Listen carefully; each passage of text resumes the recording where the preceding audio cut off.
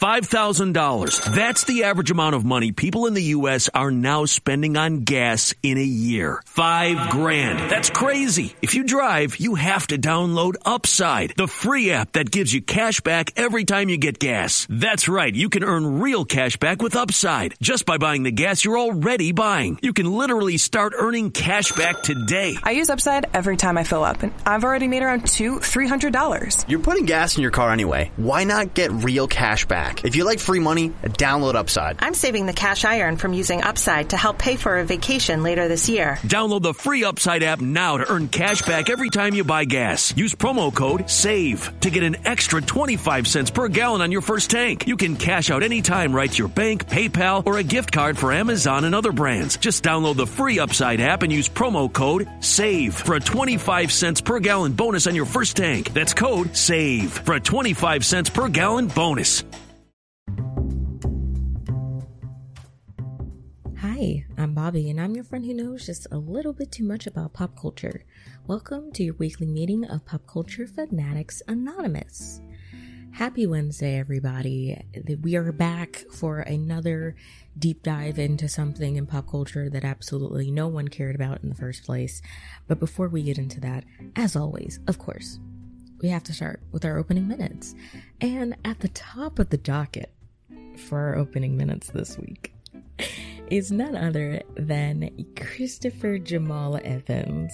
His new movie, Lightyear, releases this week in theaters. I'm going to see it tomorrow. But the premiere was, I think, sometime last week, actually. But a lot of the press for the movie is happening this week. And he's just been in hiding for so long. So the fact that he's now come out, he's keeping this press tour very cash. Very cash. Those little chest tats just poking out. Every shirt he wears just poking out. One of my internet friends, Jay Stoops, got to interview him, and I texted her and I said, "Fantastic interview. You are stronger than me," because I would have simply collapsed into a puddle if I was doing the interview. So she's a strong woman, because me, not so much. But yeah, I'm really excited to see Lightyear. Also, it's not just him who's in it. Keke Palmer. Love her so much. And Taika Waititi. They are both in this movie, so I'm really excited to see it, actually. I feel like June's gonna be a big month for Taika, because we've got the Thor Love and Thunder premiere, I think sometime next week, and then Thor Love and Thunder officially comes out for wide release in July, like the first week of July. Like I said, Marvel, never too late. Send your girl an email with a little premiere invite if you feel so moved to do so. But yeah, I'm really excited for Lightyear. I've been hearing kind of like mixed reviews, kind of going back and forth between like it's really good or like meh, they don't really need it. I just want you guys to know that I am a Buzz Lightyear Star Command apologist, purist, if you will. So I'm going into this with very high expectations. I am realizing now that I've taken in a lot more Buzz Lightyear media than I ever thought that I did. Because I've seen all the Toy Story movies. I have watched a lot of Buzz Lightyear Star Command. I am going to go see this movie. I think I am a really big fan of Buzz Lightyear, and I never thought that I was. The more you know. So, very excited for Lightyear. Last week, we talked about Jurassic Park, and that was kind of in prep for Jurassic World Dominion, and I actually went to go see Jurassic World Dominion the day after that podcast episode came out, and I'd love to give just a tiny little review of the film. So we're gonna do this kind of compliment sandwich style. So we're gonna do almost like a little POV. So POV, you guys are Jurassic World Dominion, and I am a therapist, a film therapist. So I've welcomed you into my practice, and I say, "Hi, how are you? So happy to see you. Sit down. So, movie came out, fun. My compliment sandwich style, we're going to start off with the good, then we're going to get into the not so good, and we're going to end on a high note. Good, baby dinosaurs, so cute. So cute. Love the baby dinosaurs. The OG3, which are the characters of Alan Grant, Ellie Sattler, and Ian Malcolm, played by Sam Neill, Laura Dern, and Jeff Goldblum. Really, really good. really, really good. I think they carried the movie for sure. We're gonna go, do a quick little pivot into the bad, though.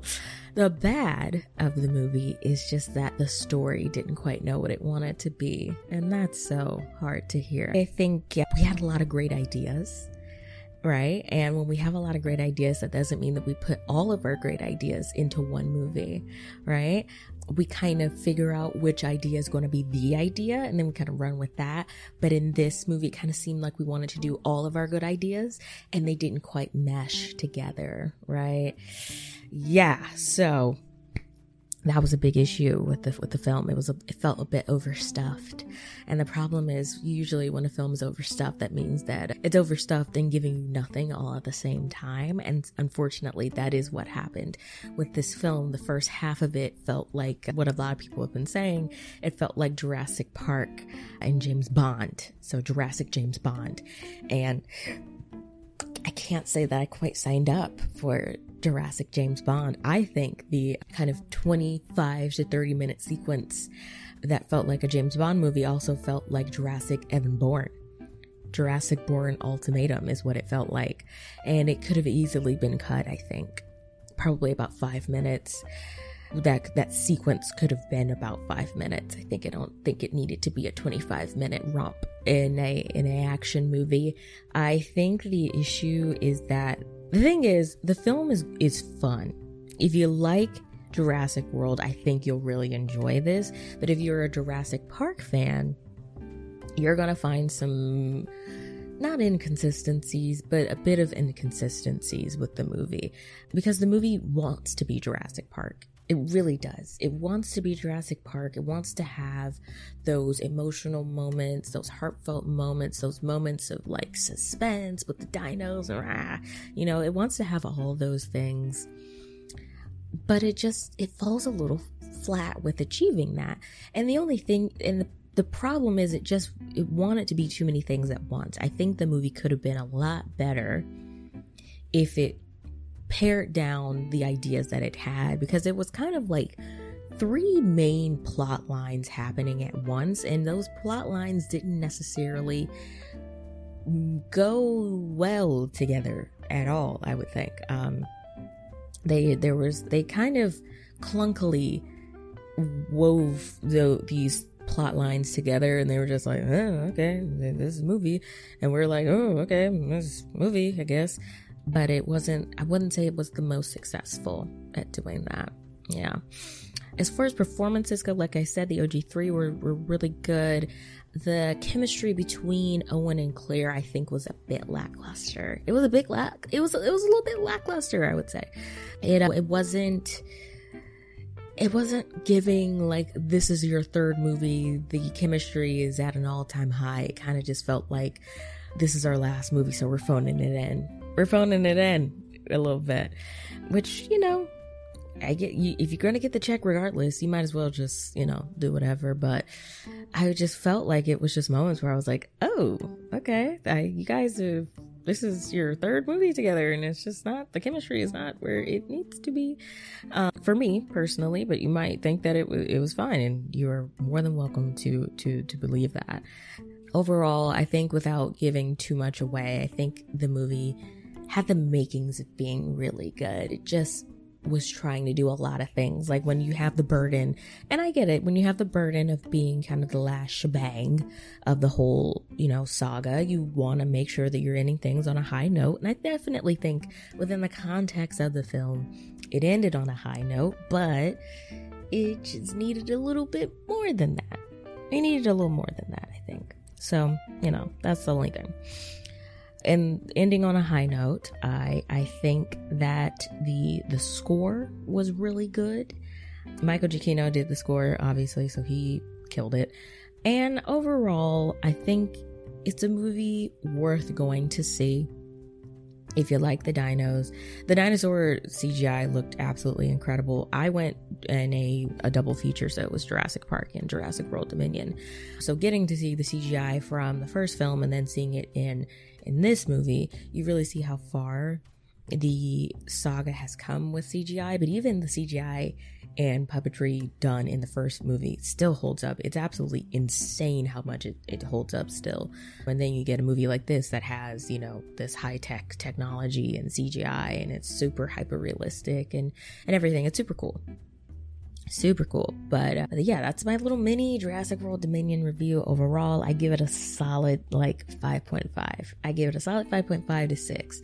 I think it was a movie, and I think it is worth seeing, but you lower your expectations going in. That's what I'm going to say. Moving on Twitter, well, right now, because we are in kind of the Emmy FYC season, one of my favorite seasons in entertainment, where a lot of actors are coming out talking about their roles in TV shows that have come out in the last year or so, and you know, they're just, you know, being a little bit more upfront and personal. If you don't know, FYC means for your consideration. So a lot of TV shows are having events or screenings showing their kind of best episodes from their seasons, and doing events that are they're meant to kind of schmooze with Academy voters, who are then going to hopefully nominate their show to be an Emmy nominee, and then hopefully go on to again vote for their show to win an Emmy in September.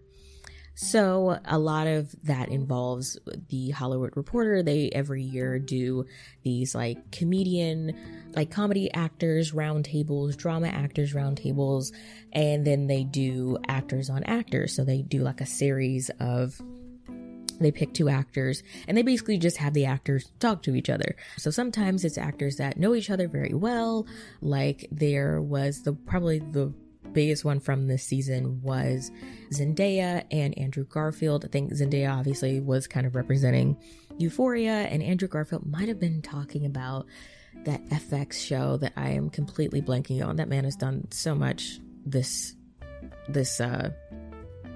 television season, so it's absolutely insane. But usually, it's not always TV actors, but it generally kind of tends to coincide with the Emmy FYC season. So Jennifer Aniston and Sebastian Stan were paired up to do a actors on actors, which I thought was very interesting pair.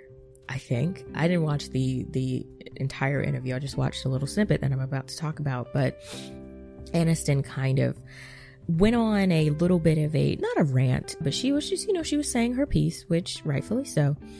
She was talking about how I'm trying to find the official quote, but during the interview she says, quote, "I feel lucky that we as in I think the cast of Friends, because they were talking about Friends up to that point."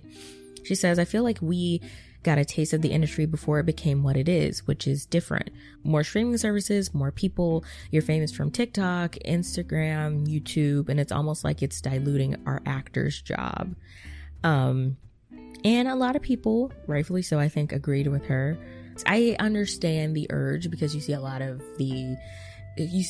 certain breed of influencer who seems to just get deals kind of out of nowhere, and you're just kind of okay, I didn't know you could act that well, but so glad that you signed a 6-movie deal.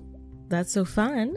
But I think one kind of crucial part that was missing from that conversation, that I know that she's not taking into account at all. Jennifer Aniston, I think she's not taking into account that the digital space, which she's kind of referring to, that is kind of diluting an actor's job, has allowed for many people, especially many people that look like me, to have the opportunity to break into the industry, because otherwise we would have been gatekept out of it. And it kind of feels like she's just saying oh, Hollywood is not gatekeeping like it used to.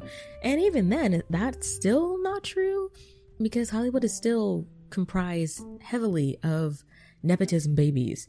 Basically, nepotism babies are people who have famous relatives or famous parents who were able to kind of get them into the industry. It doesn't take away from their talent necessarily, but it does help quite a bit and gives them a pretty big leg up over people who are not nepotism babies, obviously. And so I tweeted, I was just for no particular reason, I'd love for there to be an actors on actors interview with Quinta Brunson and Issa Rae, because famously they both got their starts in the digital space. Quinta, who obviously I feel like a lot of people know her name now, she is the showrunner creator of Abbott Elementary, which is a phenomenal comedy. If you have not seen it, it is so good, and I am hoping that it cleans up at the Emmys. At the very least, I hope it gets a nomination, even if it doesn't win.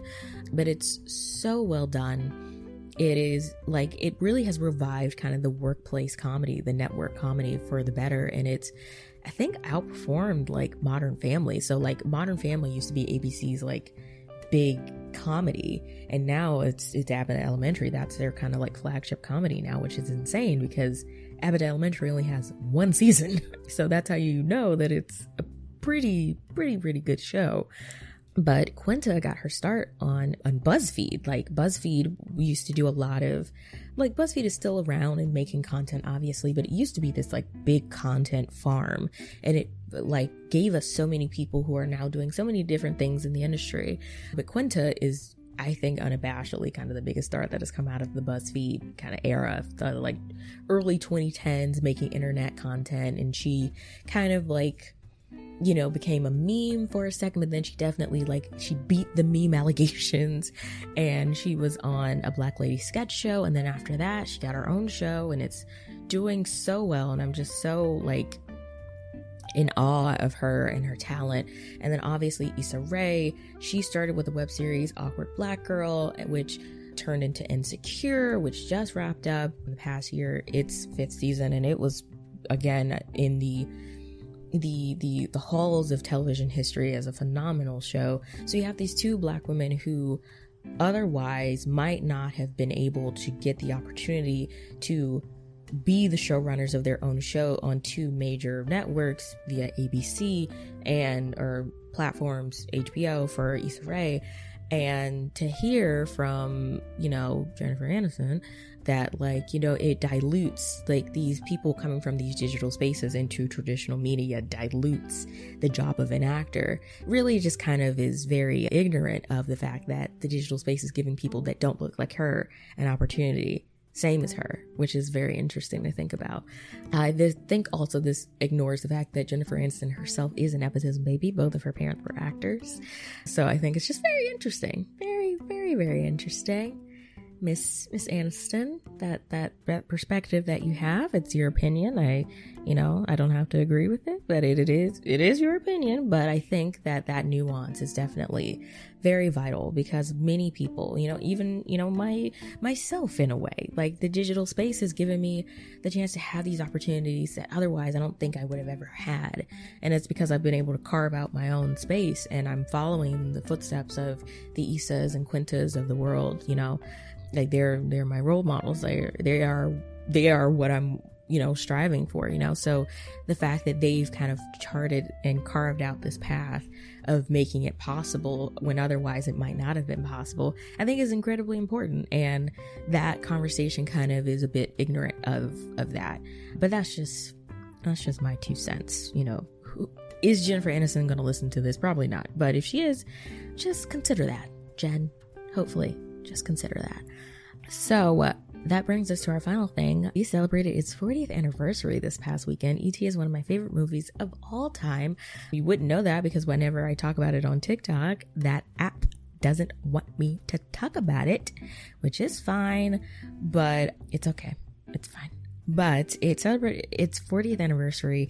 It's so weird to me because I feel like for once I have the high ground that horror fans usually have over me. But when people are like, oh my gosh, E.T. was so scary to me as a kid, and I'm like, yeah, I get that, like it scared me as a kid, but then I watched it as an adult and it's actually a really good movie, like maybe you should try it. Like how horror fans feel when they're all smug of like, oh, horror doesn't really scare me like that anymore. That's how I feel with E.T. I finally have the higher ground with these non-E.T. believers. But E.T., like I said, one of my favorite movies of all time. You guys know me, I'm a Spielberg girl. Love E.T. And so it celebrated its 40th anniversary, which 40 years, that's a long time. That's a long time for a movie. But absolutely, yeah. Love it, E.T.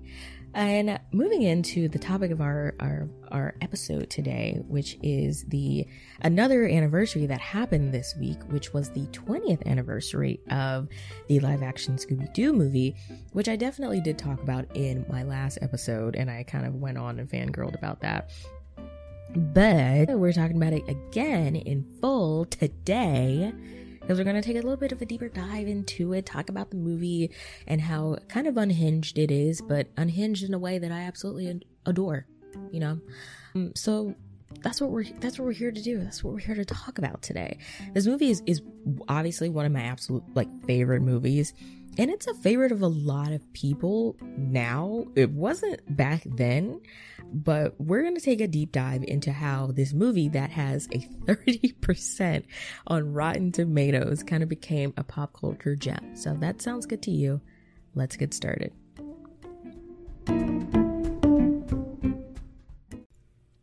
So if anyone doesn't remember this absolutely crucial piece of pop culture, let me give you a quick rundown of Scooby-Doo 2002. The film was released in June of 2002 and was yet another edition of the kind of live action adaptations of a Hanna-Barbera property. So the first of which were the live action Flintstones movies from the early 90s that had John Goodman and Rosie O'Donnell, and the first one had Halle Berry looking absolutely stunning and hot and sexy in that cheetah print bikini thing. Hot. Okay. Anyways, the first of which was those movies, which they are good. The first one I went back and watched it a couple of months ago, and it's actually a pretty good movie. I really enjoy it for the same reasons that I enjoy Scooby-Doo. So it stars Freddie Prinze Jr. as Fred, Sarah Michelle Gellar as Daphne, Linda Cardellini as Velma, and I kid you not, one of the best instances of casting I've ever seen in my entire life, with Matthew Lillard as Shaggy.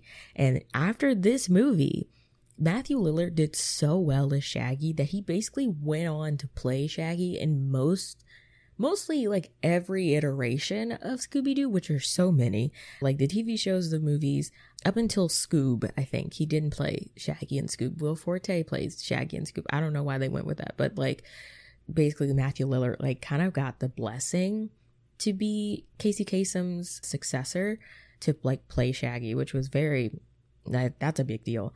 But yeah, he did so well playing Shaggy in this movie that it just kind of became a thing that he did after this movie was released. Per IMDb, if you don't remember the story, kind of here's a little bit of an overview of what the movie is about. So, quote, "The Mystery Inc. gang have gone their separate ways and have been apart for 2 years until they receive an invitation to Spooky Island. Not knowing that the others have also been invited, they show up and discover an amusement park that affects young visitors in very strange ways. Fred, Daphne, Velma, Shaggy, and Scooby soon realize that they cannot solve this mystery without help from each other." So it's a very simple story. It's nothing too crazy beyond that. And you may be thinking, okay, that sounds interesting. A haunted amusement park. Cool. Just sounds like a plot line from the show. And you would be correct in that. One of the things that I think the film does so well is that it is not trying to be smarter than the TV show, which I remind you is a TV show about a group of basically teenagers / 20-somethings who solve mysteries with a dog. So it's not trying to be smarter than that premise, which I think is what makes it very, very good. It knows exactly what type of movie it is. It's not trying to be anything more than that. This movie, by all accounts, I think was not great from a filmmaking aspect. You can definitely see kind of the frayed edges of the film. There's some CGI work that is probably less than what we would consider to be good in this current day and age, but that does not mean that it wasn't enjoyable. Let me tell you something. This movie, I remember the first time that I watched this movie was back in 2002. I remember I had it on VHS and I wore that bad boy out. Oh my gosh. At my grandma's house every summer, my cousins and I would go and we would stay with our grandma. And I remember watching that movie so many times. And with VHS, like it's a commitment to watching it, because you gotta like watch it all the way through, and then when you get to the end of the tape, you gotta rewind it so it's at the beginning of the tape when you want to watch it again. Like, that's a big commitment every time you want to watch it. And I wore it out. I loved that movie. I think there was something about it that was just so fun. Like, I liked that the characters looked like the cartoon characters. Like, the costume design of this movie is so good. Especially with Daphne, just the purple, and just how she was able to have like 16 different outfits in the same kind of shades of purple. How she wore these like kind of lilac go-go boots wherever she went, and everything. It was just so good. The comedy of it is still legitimately, like, it holds up pretty well. I watched it probably, I think, last week after that podcast episode. That night I went and watched it, and it still is a movie that makes me laugh. Like, there are some parts that are legitimately like really funny in the movie, and I think it's mainly between Shaggy and Scooby. Seeing this kind of like, grown man go back and forth with a dog who is also his best friend. It's hilarious. That's always going to be funny. But also there's just some moments that are legitimately like kind of emotional. I think the movie opens with the gang kind of like solving a mystery like they always would. They kind of like, Shaggy and Scooby, of course, kind of mess it up. It ends up working out in the end regardless. It's a plan that's put together by Velma, but when it comes down to revealing who the man in the mask was, Fred takes credit. Daphne feels like she's only kind of a damsel in distress. So they're all kind of feeling the kind of tropes that they were saddled with in the show, and they're able to play it out in a very human way. And that's what causes them to like break up for 2 years. And they, like, Velma, she's just like, you guys don't care about me, and you only kind of take my ideas for the plans, but I never get any type of credit. And, Fred has to contend with that. Daphne feels like she's, like I said, like a damsel in distress. She doesn't feel like she's an active member of the group. She's only there to be captured and everything. And then Shaggy and Scooby, they feel like screw ups because they always like kind of have the plan go off course in a way, but it always works out in the end. But that feeling is still like very human, of feeling like, you always screw something up. So it starts out with that, and you're like, oh, okay, this is a little bit more than I thought that this Scooby-Doo movie was going to give me, but I'm not mad at it. The movie, I think, in a lot of ways was able to balance a lot of different emotions while also being very kind of campy and just fun. And I can understand why people didn't like it when it first came out. Like, I can understand if you're thinking that this adaptation is going to be, I don't know, it's more serious than it was, then your expectations might be a little bit like they might not be met with that. But I don't know, I quite enjoyed it, and I thought it was really, really good. The whole idea of like Spooky Island was so fun, and I think it technically does exist. Spooky Island does kind of exist.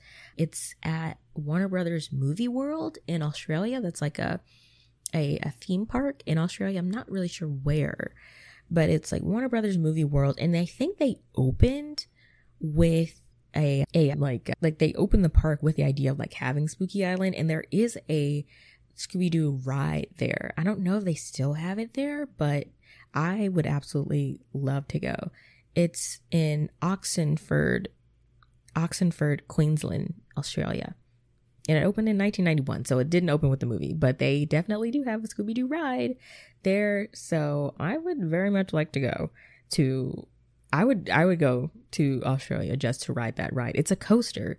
It's like a coaster theme to the ride that's in the movie, which is super cool. Okay, this is like a slight theme park nerd tangent, but I thought I would talk about that. But overall, I think the movie is just a lot of fun. And that is one of the reasons why I love it so much, because it is unabashedly fun. It's not trying to be anything more than a good time with 4 adults and a dog. And I love it for that reason. Also, it's a movie that is nothing but Scrappy slander, and anyone else who doesn't like that little annoying dog, you're gonna get some really good vindication from this movie, because that dog is so annoying. And I am so glad that they spend the whole movie basically trashing him, because that's what Scrappy deserves, I think, at this point. But I digress. This is not a Scrappy hate podcast, but it could be, because I do not like that dog. Anyways, so you've heard kind of a somewhat review of this movie from me, and so you may be wondering, okay, who made this movie? Who could have possibly made this movie? Obviously it was made by Warner Brothers, but also, buckle up, it was directed by Raja Gosnell. I hope I am pronouncing that correctly. And it was written, get ready, it was written by none other than James Gunn, aka Mr. Peacemaker Suicide Squad himself, wrote this movie. I don't think he wrote Suicide Squad. Maybe he did. I'm actually not sure. I think I just said that, but I'm not. Yes, he did. He wrote the new one, and also Peacemaker. So, but yes, James Gunn wrote this movie, and the minute that you know that, you're like, yeah, that makes a lot of sense. It's fun in a James Gunn, like Guardians of the Galaxy, Suicide Squad type of way. And he originally intended for this movie to be a lot different. So development began for the film in the early 90s, actually. So about 10 years before the movie even came out.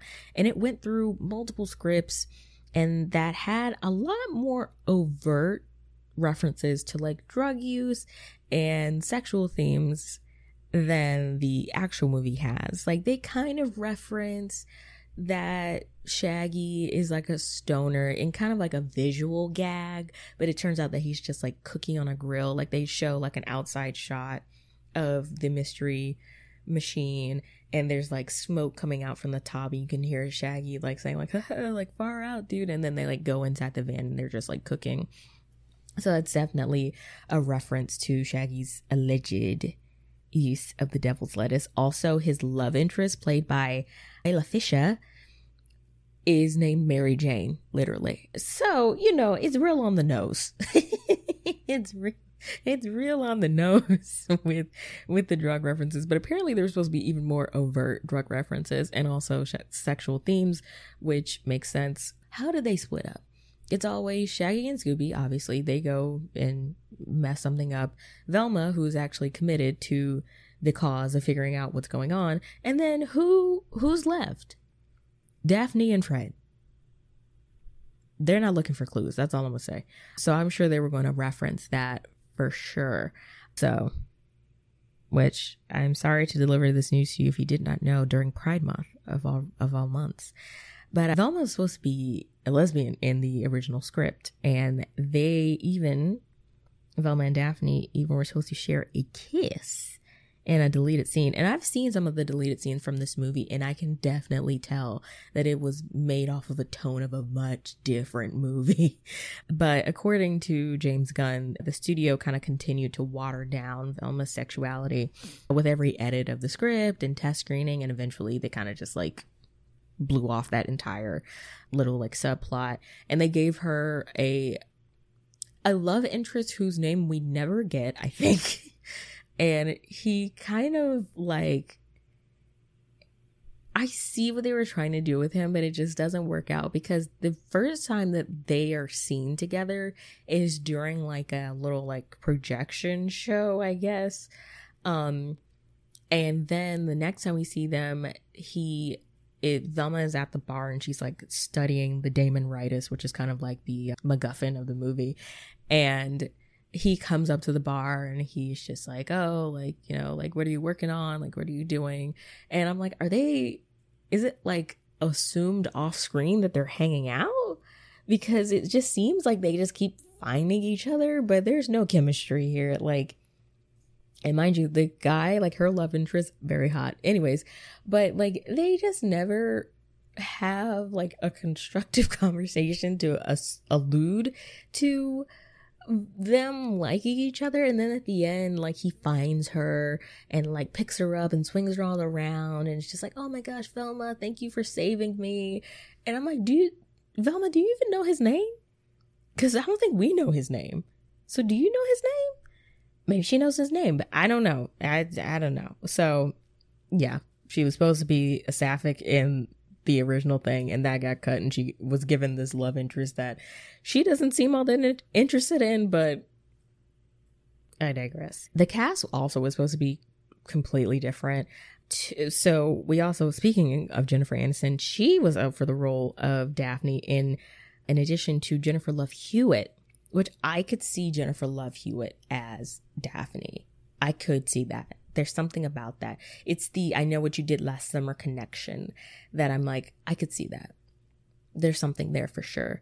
Carla Gugino and Christina Ricci were up for Velma, and this doesn't seem all that shocking for the time period that this script was kind of circulating, but Jim Carrey was up for Shaggy, and Jim actually signed on to play the role in 1996, but he had to leave the project due to a lot of production delays. Like, they had been trying to make this movie for a very long time, and it just never quite got off the ground.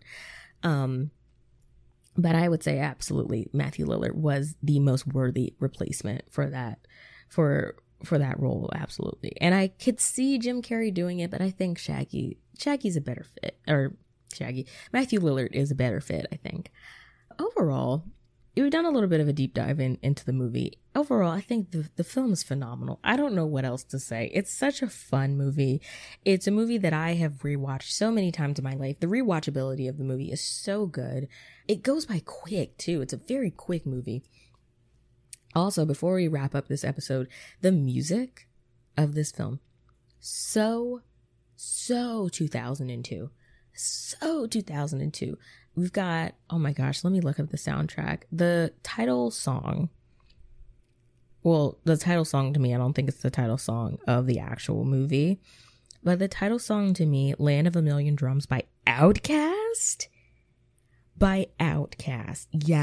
Yeah, that was in this movie. It's played for like 5 seconds in the movie, but it is so good. So good. Oh my gosh. But like I said, very 2002 soundtrack. I'm going to read you the list here. So we have Shaggy, Where Are You? Sung by not other than Shaggy, the artist. Land of a Million Drums by Outkast, Killer Mike, and Sleepy Brown. Little Romeo's Bee House, which is Lil Romeo and Master P. Thinking About You with Solange and Murphy Lee. Words to Me by Sugar Ray, and Sugar Ray is actually in the movie. They have a brief cameo in the movie. Freaks Come Out at Night by Uncle Kracker and Busta Rhymes. Things Go Bump in the Night by All Stars. Whenever You Feel Like It by Kylie Minogue. It's a Mystery by Lil T and One Track Mike. Scooby D by the Baha Men. Man with the Hex by the Atomic Fireballs. Grow Up by Simple Plan. Scooby-Doo, Where Are You by MXPX. And Mystery Inc. by David Newman. That's the soundtrack for Scooby-Doo 2002. That is a very 2002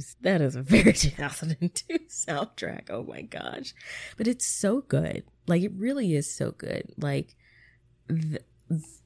a couple of these songs like actually appear in the movie, obviously. So that Simple Plan song, Grow Up, the I Don't Wanna Be Told to Grow Up, so good. Oh my gosh. Land of a Million Drums, like I said, is played for 5 seconds and then they don't play it anymore. Things Go Bump in the Night, a banger. Even Sugar Ray, Words to Me. I will say I do like Sugar Ray. I know people like constantly like joke about them, but I do like Sugar Ray. Like, if you put on Fly, I'm gonna have a good time. That's all I'm gonna say.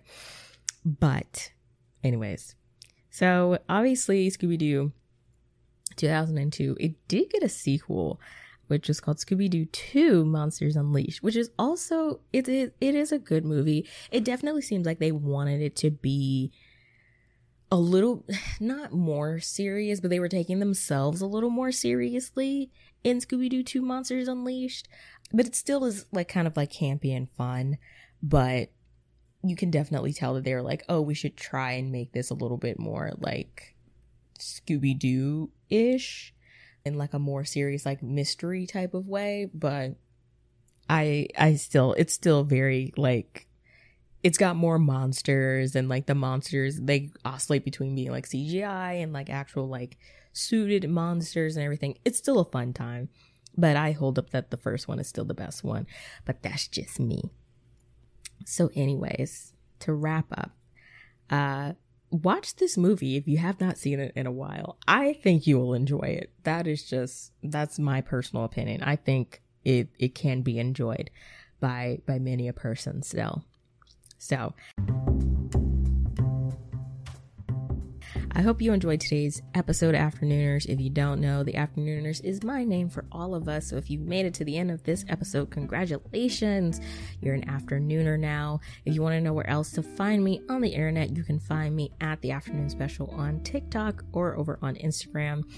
Or you can find me on Twitter at Hi, I'm Bobby, HIIMBOBBI. You can also find me on YouTube. I know I've been saying for the past like 2 to 3 weeks that like, oh, the video will be up, blah, blah, blah. It will be up this Friday. I promise you, it will be up this Friday. It is done.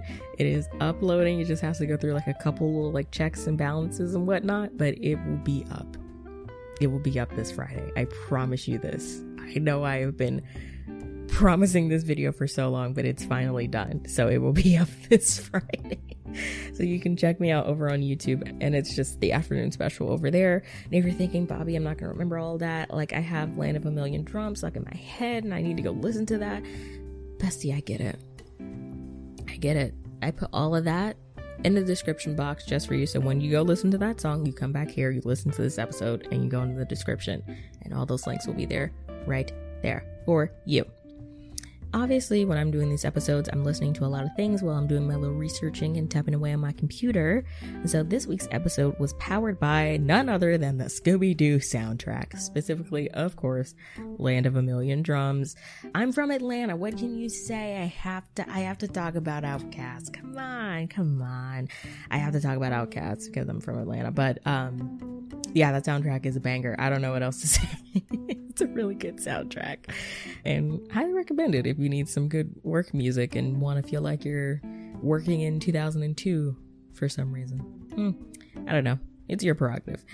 But I hope you enjoyed this week's chat and that you will join me again next week for another pop culture deep dive. Later days, friends.